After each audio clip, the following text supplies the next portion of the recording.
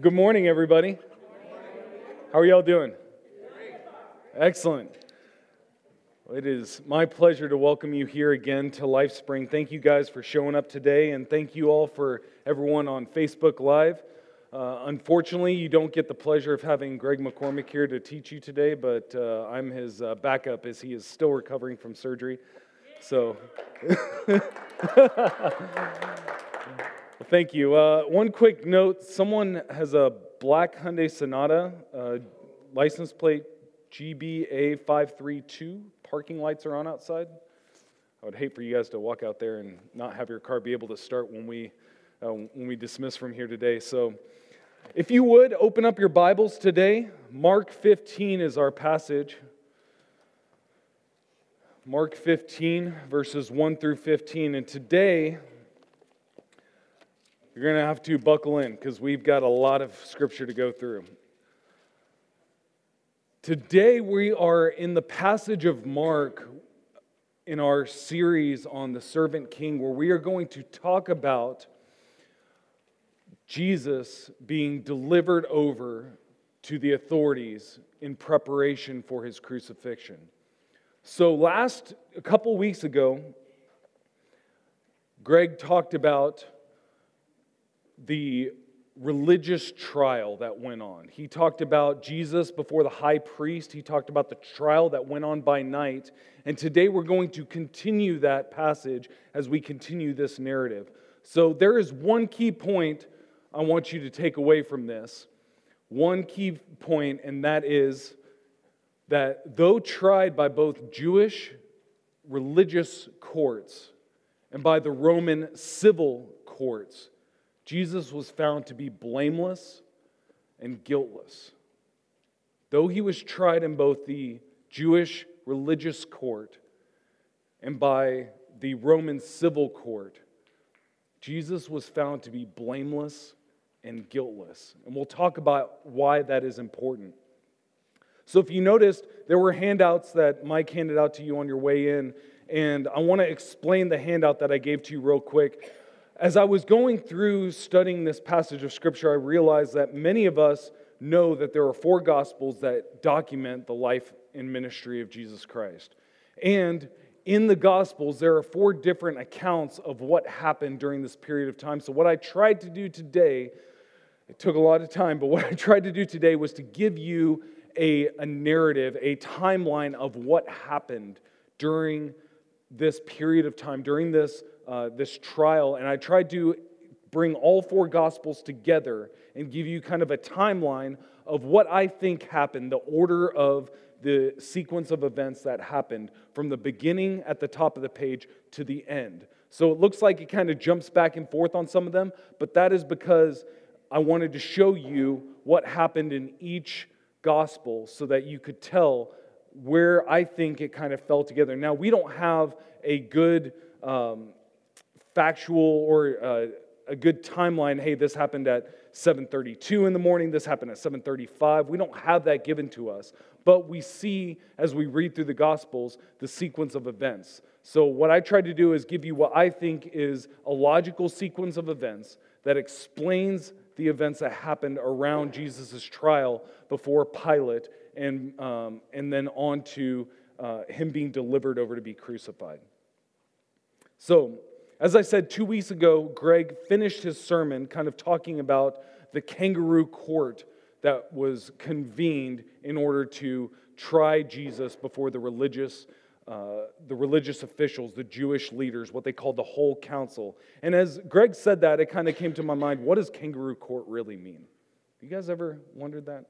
I didn't know it, so I went and looked at Google. And Google told me that what the kangaroo court, what that term came from was that back in the old American West, there used to be no civil magistrates that were out there that were stabilized in certain cities or provinces or whatever. So what happened was that you had judges that would essentially ride on horseback to these different places, and they were more concerned about seeing how many trials or how many cases they could preside over than they were about actual justice. They wanted to see their numbers, so they just hopped from place to place just to see how many trials that they could finish up and get over with. So that's where the term, the kangaroo court, much like a kangaroo hops from place to place, they would hop from place to place, not caring about true justice. All they cared about was seeing how many they could,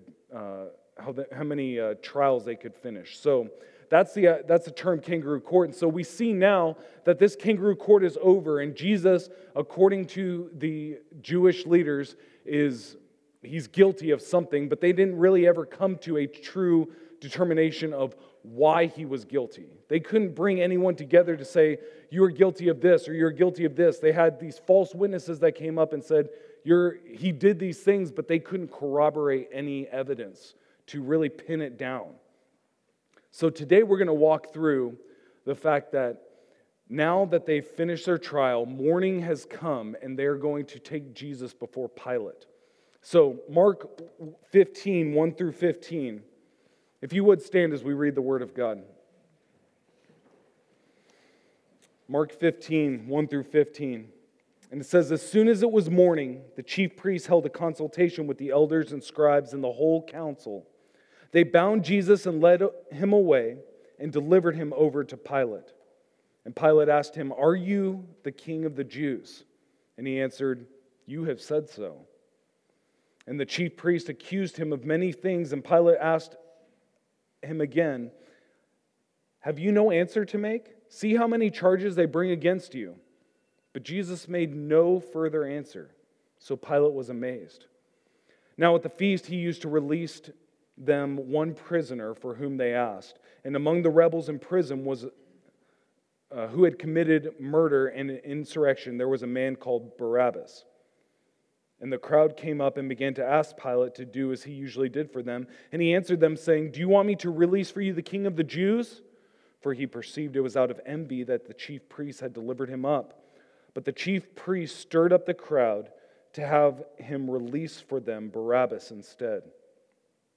And Pilate again said to them, then what shall I do with this man you call the king of the Jews? And they cried out again, crucify him. And Pilate said to them, why? What evil has he done? But they shouted all the more, crucify him. So Pilate, wishing to satisfy the crowd, released for them Barabbas, and having scourged Jesus, he delivered him to be crucified. May the Lord bless the reading and hearing of his word. Lord God, as I stand here in front of this crowd, as we are here today seeking to understand your truth, I ask you that you would put my words away, that you would remove any distractions that I would bring and that anything else would bring, and that your truth would be made known. Lord God, we seek to glorify you today as we are here, and we pray that you would be honored in this time and that your truth would be made known. Open up our hearts to what you have to say to us, God, and let us know how we can live in closer relationship with you. In the name of Jesus we pray. Amen. You may be seated.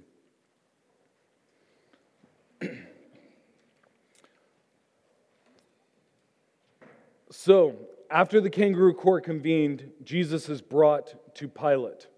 Now, there's a significance that I don't want to skip over that Greg alluded to 2 weeks ago, that the trial was done by night.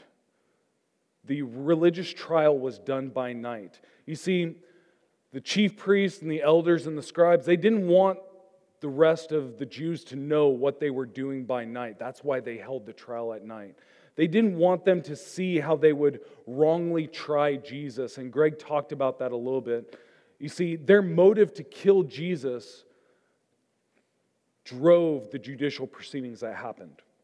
Instead of letting the judicial process try to come to a semblance of the truth or an understanding of the truth, they let their own motives drive what they did and how they tried Jesus.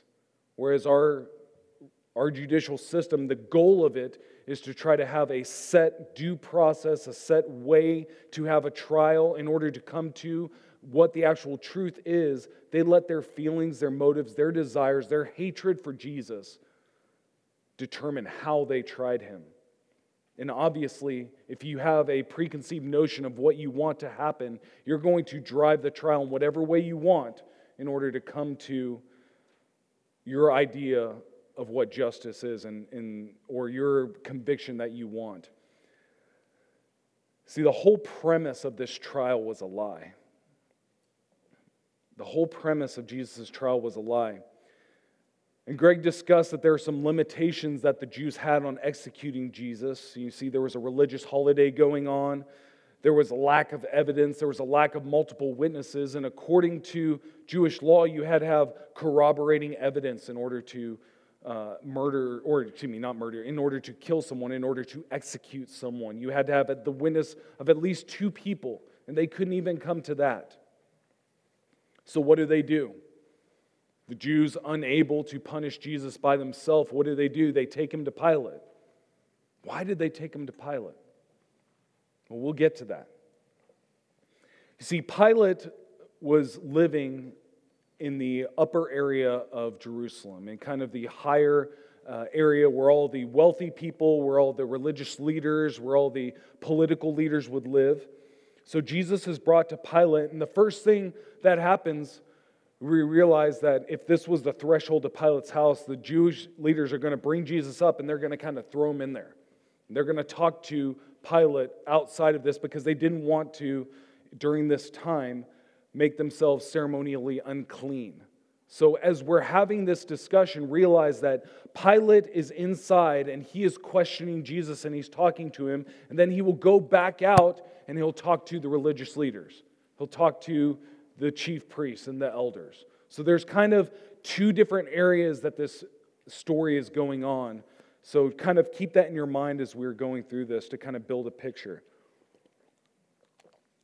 Pilate asks him, "Why are you bringing Jesus here? Why bring him here? You guys have your own way of trying people. You have your own way to punish people. Why bring him here?"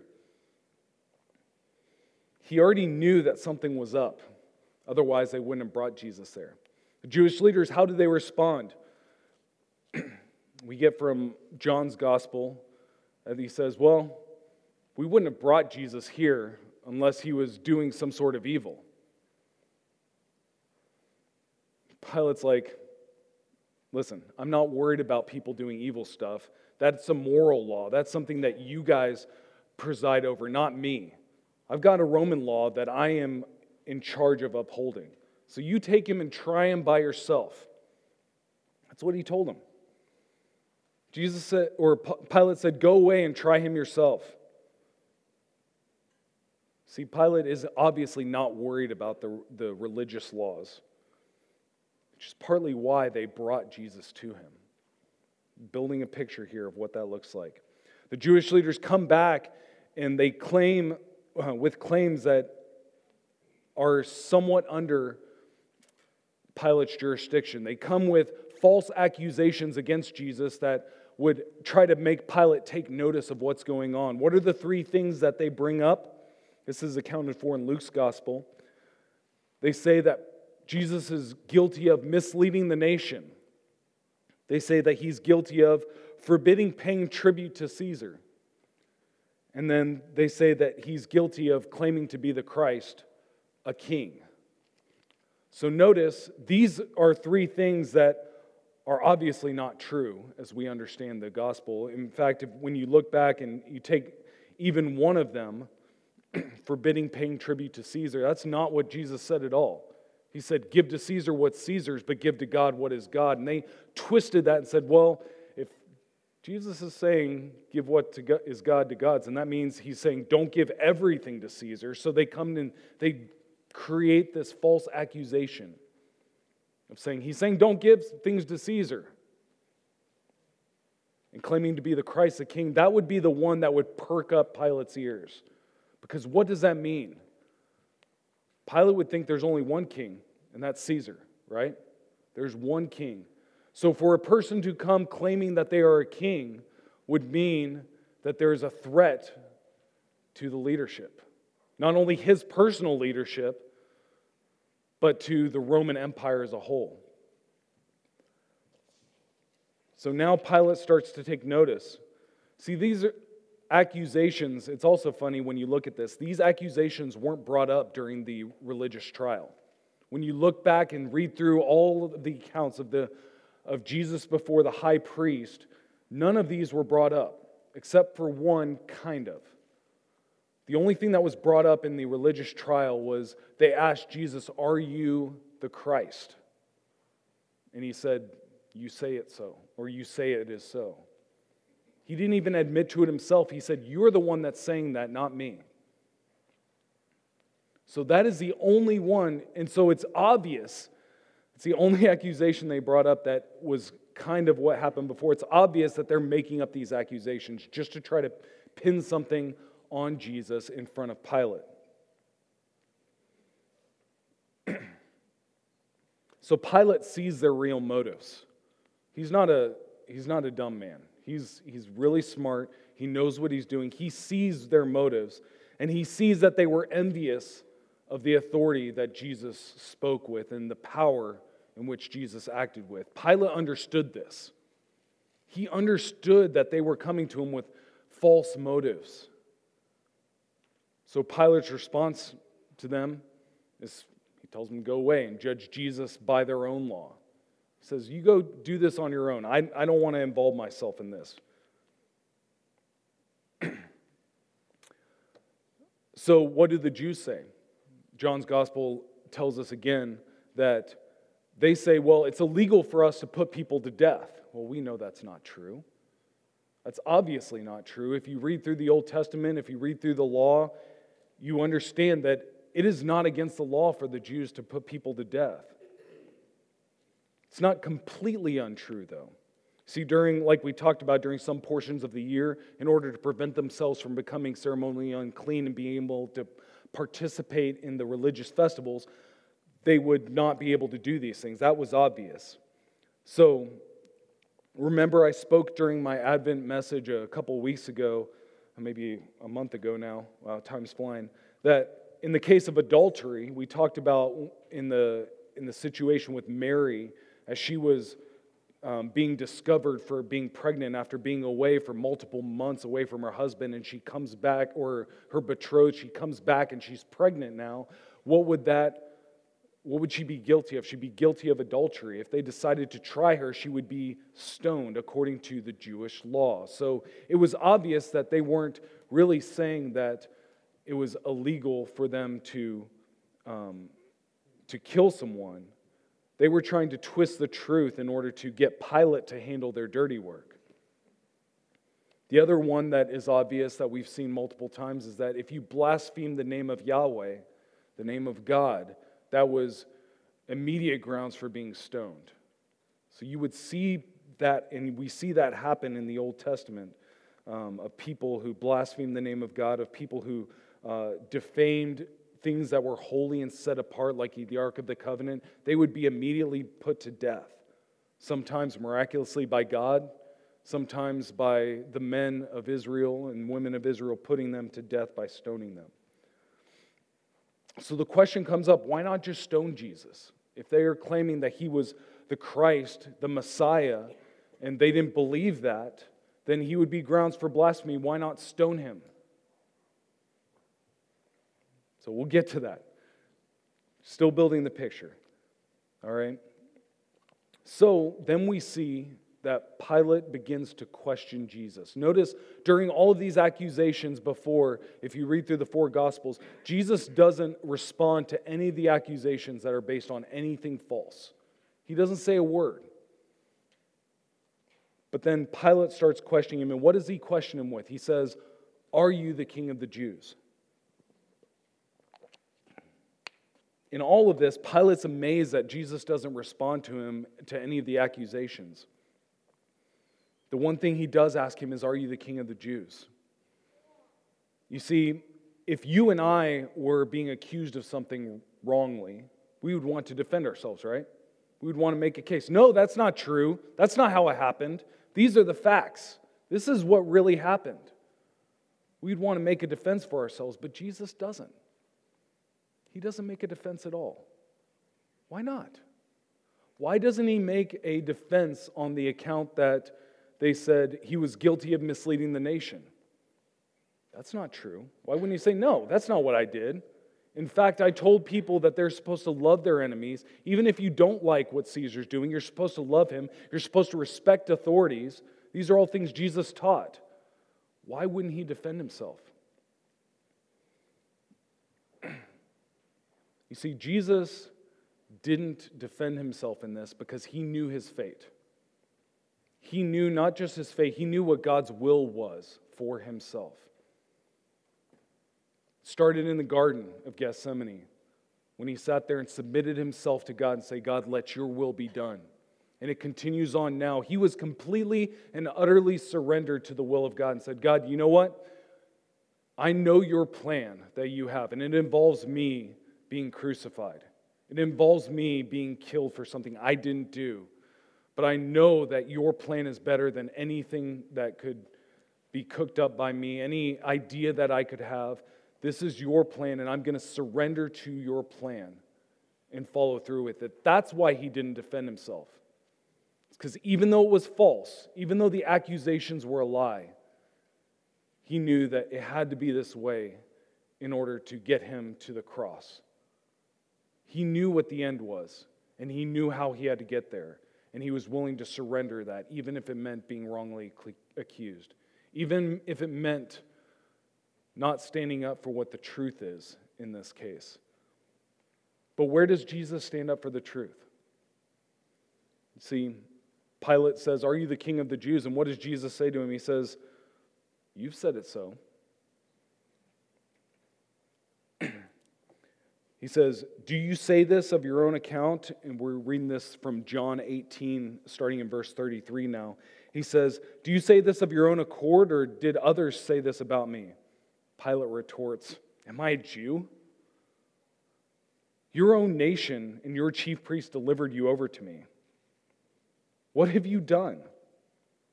Jesus gets to the heart of the matter and says, my kingdom is not of this world. If it were, my servants would be fighting for me. But my kingdom is not of this world. So Pilate says, aha, so you are a king. Because remember, that's what Pilate cares about, right? He cares about someone trying to subvert the kingship of Caesar and subvert his own authority within Jerusalem. Jesus doesn't miss a beat, though. He says, you say that I am a king. For this purpose I was born, and for this purpose I entered the world, to testify to the truth. Everyone who is on the side of truth listens to my voice. And how does Pilate respond? What is truth?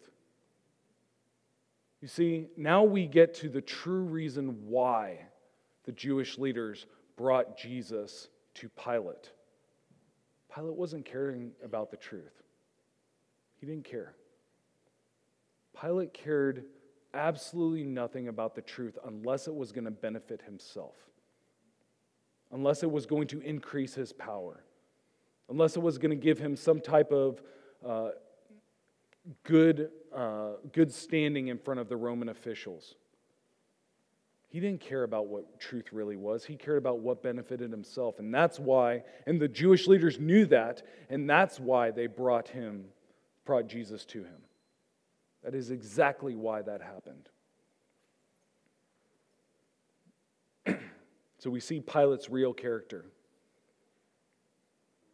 All he cares about at this point is trying to stop the mob that is growing and the discontent that is growing in the mob outside his door. But at the same point, he doesn't find anything that Jesus is guilty of. So after all of this, he walks outside, and what does he say? I find nothing wrong with this man. I don't find any guilt in him at all. So the chief priests and the Pharisees, what do? They try to hurl more insults. They try to hurl more accusations on him. And Pilate finds out that he's a Galilean. He's like, hold on 1 sec. Galilee is outside of my jurisdiction. I'm not governor over Galilee. I'm over Jerusalem. That belongs to Herod. You go see Herod first, because if I try you now, then I'm gonna ruffle Herod's feathers. So he sends the chief priest and the elders and the scribes and Jesus over to Herod. Now, Galilee's a long trip, so good thing Herod was in Jerusalem at this time. See, God orchestrated all this out beforehand. This wouldn't have normally happened, but this trial happened right in the middle of the festival, right in the middle of this Passover time frame. And so Herod was in Jerusalem. Why? Because probably most of his people in Galilee were in Jerusalem as well in order to offer sacrifices, to go to the temple and things like that, to worship in the temple. So Herod was there. Well, he was probably just down the street from wherever this all happened, sitting in his own palace. That was, VRBO that they had back then or something, that he was out there just chilling, enjoying the festivities. And so the chief priests, the scribes, the elders, they all go to see Herod now to try to get Herod to accuse him of something because he's a Galilean. He belongs to his jurisdiction. And Herod, when he hears about this, he's like, great, I've been wanting to see Jesus. This is the guy that does all those miracles. This is the guy that has all that power that we don't understand. And on top of that, he teaches with authority. So I want to ask him some questions. I want to see him do some stuff. So they deliver him over to Herod. Probably the same thing. Door here, Herod inside, throw Jesus inside and wait outside until they see what happens. Jesus goes in there and they start asking him questions. Jesus says nothing. Nothing at all. Makes no response in defense for himself. So what happens next? Herod and his guards and the Roman legion that was assigned to him, they start ridiculing him, they start disgracing him, it doesn't show any physical abuse, but they probably slapped him a few times and things like that just to disgrace him. And then they realize, you know what, they're not going to get anything out of him. So they humiliate him even more by throwing nice clothes on him, dressing him up like a king that he was claiming to be, allegedly. And they send him back to Pilate. And because of this interaction that happens, Pilate and Herod, the Bible says, they become friends after that time. Before there was some sort of enmity between them, but now because Pilate recognized the jurisdiction and the authority of Herod over his own people, they become friends. We see it's all about them trying to build power and build those relationships with each other. They don't actually care about what truth is really going on. So, Jesus comes back to Pilate now. And Pilate receives the word, probably from an emissary or something like that from Herod, that Herod found nothing wrong with him. Nothing of guilt, nothing worth crucifixion. So Pilate steps out in front of the chief priests and the elders, and he starts to see this crowd building up and says, I find no guilt in this man. And neither did Herod. Can't find anything to make this guy guilty. So, you know what I'll do just to appease you is I will punish him and then I'll send him back out. Like, the crowd's like, no, that's not what's going to happen. They said, no, do not do that. They want some sort of judgment. They want they're trying to condemn Jesus. So Pilate comes up with this idea, and the Jews knew of this custom because during this time of the year, what would happen is that they would release someone who was in prison.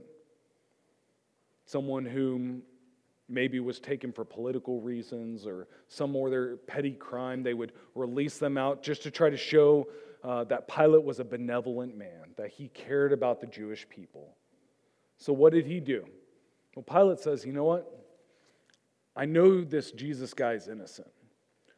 So I'm going to try to stack the books in favor of Jesus by offering up a person that they won't accept. There's no way that they will accept this prisoner, this Barabbas.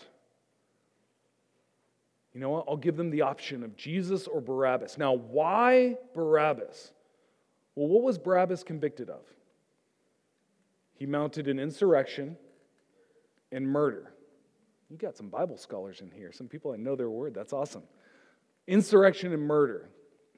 So the murder, honestly, is not the reason why that Barabbas is the option that they wouldn't accept. It's really the insurrection. So think about this. Why would releasing a person guilty of insurrection be something that'd be so unfavorable to the Jews? Who was in charge of them right now? The Romans have occupied Jerusalem. They've occupied this whole region. They are living within the Roman Empire. So whatever sense of autonomy they have is only as far as the Romans are allowing them to have. So an insurrectionist would be trying to overthrow the Roman Empire, would be trying to kick the Romans out. So for them to say, we want an insurrectionist instead of Jesus, would be directly against the Romans. It'd be saying that we want someone who has already demonstrated that they are against you, and we're willing for them to try to do that again. We're willing for them to try to overthrow you. And what would that mean? They were basically saying that we're willing for our autonomy, our sense of identity to be thrown away if the Romans were to come in and squash this rebellion, because that's probably what would have happened. If another insurrection would have risen up, the Romans would easily bring in the legion, kill all the people, and then take it over for themselves and institute no more Jewish state, no more Jewish religious practices. They would have to fall directly under Rome. They were allowed to operate with their own autonomy, but it was very delicate. It was a very delicate balance. So that's why the fact that they said Barabbas instead of Jesus is such a big deal. It's not a small thing for them to just say, hey, give us Barabbas instead. Even though he was a murderer, even though he's an evil person, that's little. What the big picture is that they were saying that we don't want our own kingdom that God has established for us. And that continues on as we go. You see, as what I kind of see happening is that Pilate gives them this option. All right, do you want me to deliver for you Barabbas or Jesus? He says, you guys deliberate on that. Think about that for a second. I'll come back to you in a little while. And then while they are deliberating on this or talking about it, then a messenger from his wife comes, from Pilate's wife, and she says, don't have anything to do with this righteous man Jesus, because I was greatly tormented in a dream because of him. Don't get on that side. Just stay out of it completely. Pilate's like, wow, there's something else going on here that I don't want to be part of this. But he's not strong enough character to just do what is right. So what does he do? He comes back out and says, all right, what'd you guys choose? Thinking that maybe they'll choose Jesus. He said, release for us Barabbas. Give us Barabbas. He's like, whoa, that didn't go how I planned it. What am I going to do now? He says, what do you guys want me to do with him then? What's their response? Not just crucify him. It's crucify him. Crucify him. That's what they want. Pilate goes over, washes his hands of this, symbolizing that the guilt is off our hands. In fact, he says it specifically. He says, I wash my hands of this man's guilt, of his blood. And what do the Jews respond with? His blood be on us and on our children. They're taking full responsibility of it. But that doesn't absolve what Pilate did. Pilate was not a courageous man. He had the opportunity to do what was right after seeing that this man had no guilt. He couldn't find anything wrong with him to convict him under the Roman law. But he was cowardly because he cared more about his seat of power and squashing this mounting mob out there and trying to put them down quietly than to do what is right. So, he delivers him over to being crucified. And that's the end of the narrative today. So, here's some points I want you to consider. I came up with 3 points that I want you to consider about today's passage. The first one is a fairly obvious one, I hope, is that Jesus' trial and the findings uncovered point to his deity.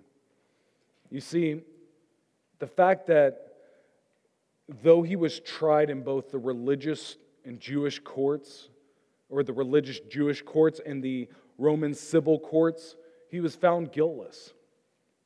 There was nothing to pin against Jesus that he was guilty of in either the Jewish law or the Roman law.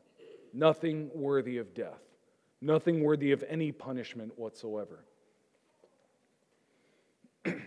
This points to the deity of Christ. It points to the fact that he was perfect, that he fulfilled the whole law.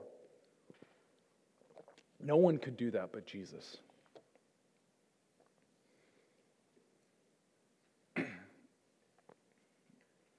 You see, the Jewish leaders, wanted to manipulate the truth. They were just like Pilate. What is truth? Truth is whatever we make it. We've determined that our version of truth is that we don't like this Jesus guy, so we want him out. We want him to be out of our lives because he tells us everything that's wrong with us. We don't like that. So we want him gone.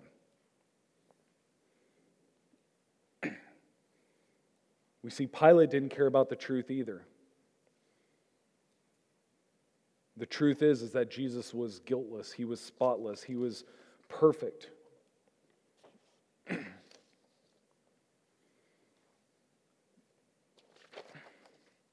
second point is that Jesus, because he was perfect, was the perfect atonement. He was the spotless blood or spotless lamb whose blood was shed. He never broke the law. He never sinned. He never did anything that could have been convicted under the civil or Roman or the Jewish law, the religious or the civil law. Nothing. He was the perfect atonement. The third point, which fits right in line with that, is that this spotless lamb is your one and only option, your one and only path to God. If you are a believer, you find perfect joy in that. 1 Peter reminds us of this. He says, "For he was foreknown before the foundation of the world, but has appeared in these last times for the sake of you who through him are believers in God. God who raised him from the dead and gave him glory, so that your faith and hope are in God." You see, everything that Jesus did, every point of his life, was to point us to God. Everything he did. The fact that he didn't defend himself in trial, even though he's being wrongly accused, points us to God. Because he knew that even if I take a beating myself, even if I'm tortured, even if I'm killed, if it points people to God, it's worth it.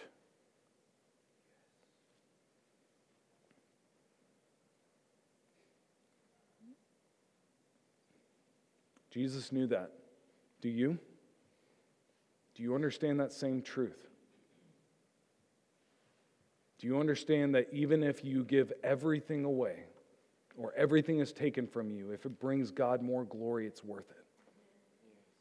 Even if you lose your standing in life, even if you lose your job, even if you lose all your possessions, if it points people to Christ and points people to God, it is worth it. Do you guys understand that?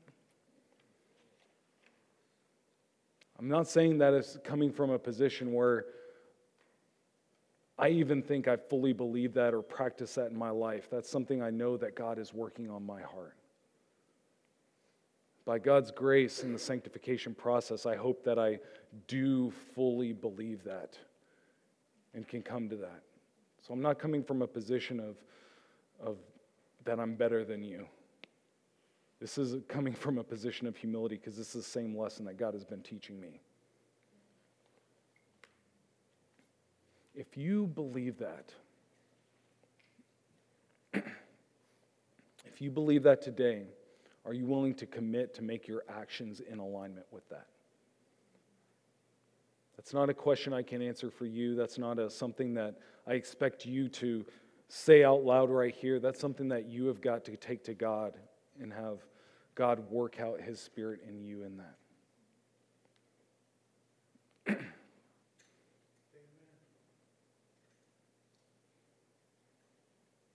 If you would, stand with me.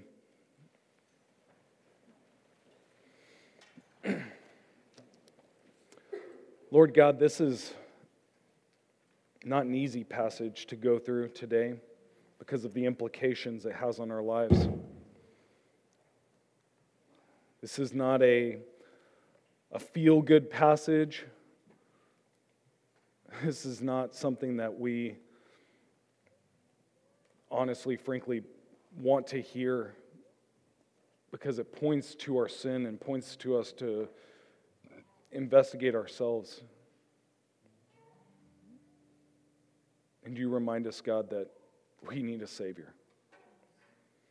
We need that Jesus that we talked about today to be our atonement, to be our perfect, spotless Lamb. Because we can't do it on our own. We fail over and over and over again.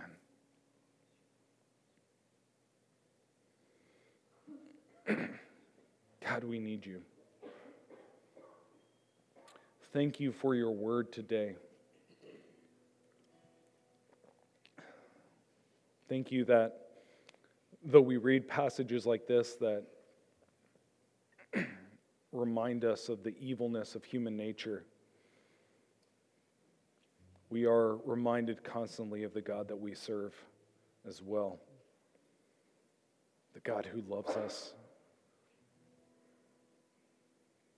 The God who is willing to give himself up completely for our sins.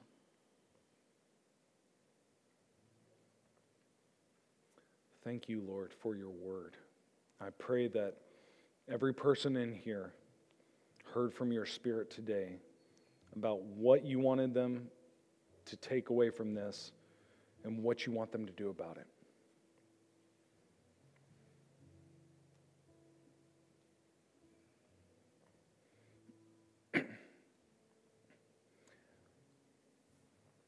In the name of Jesus we pray. Amen.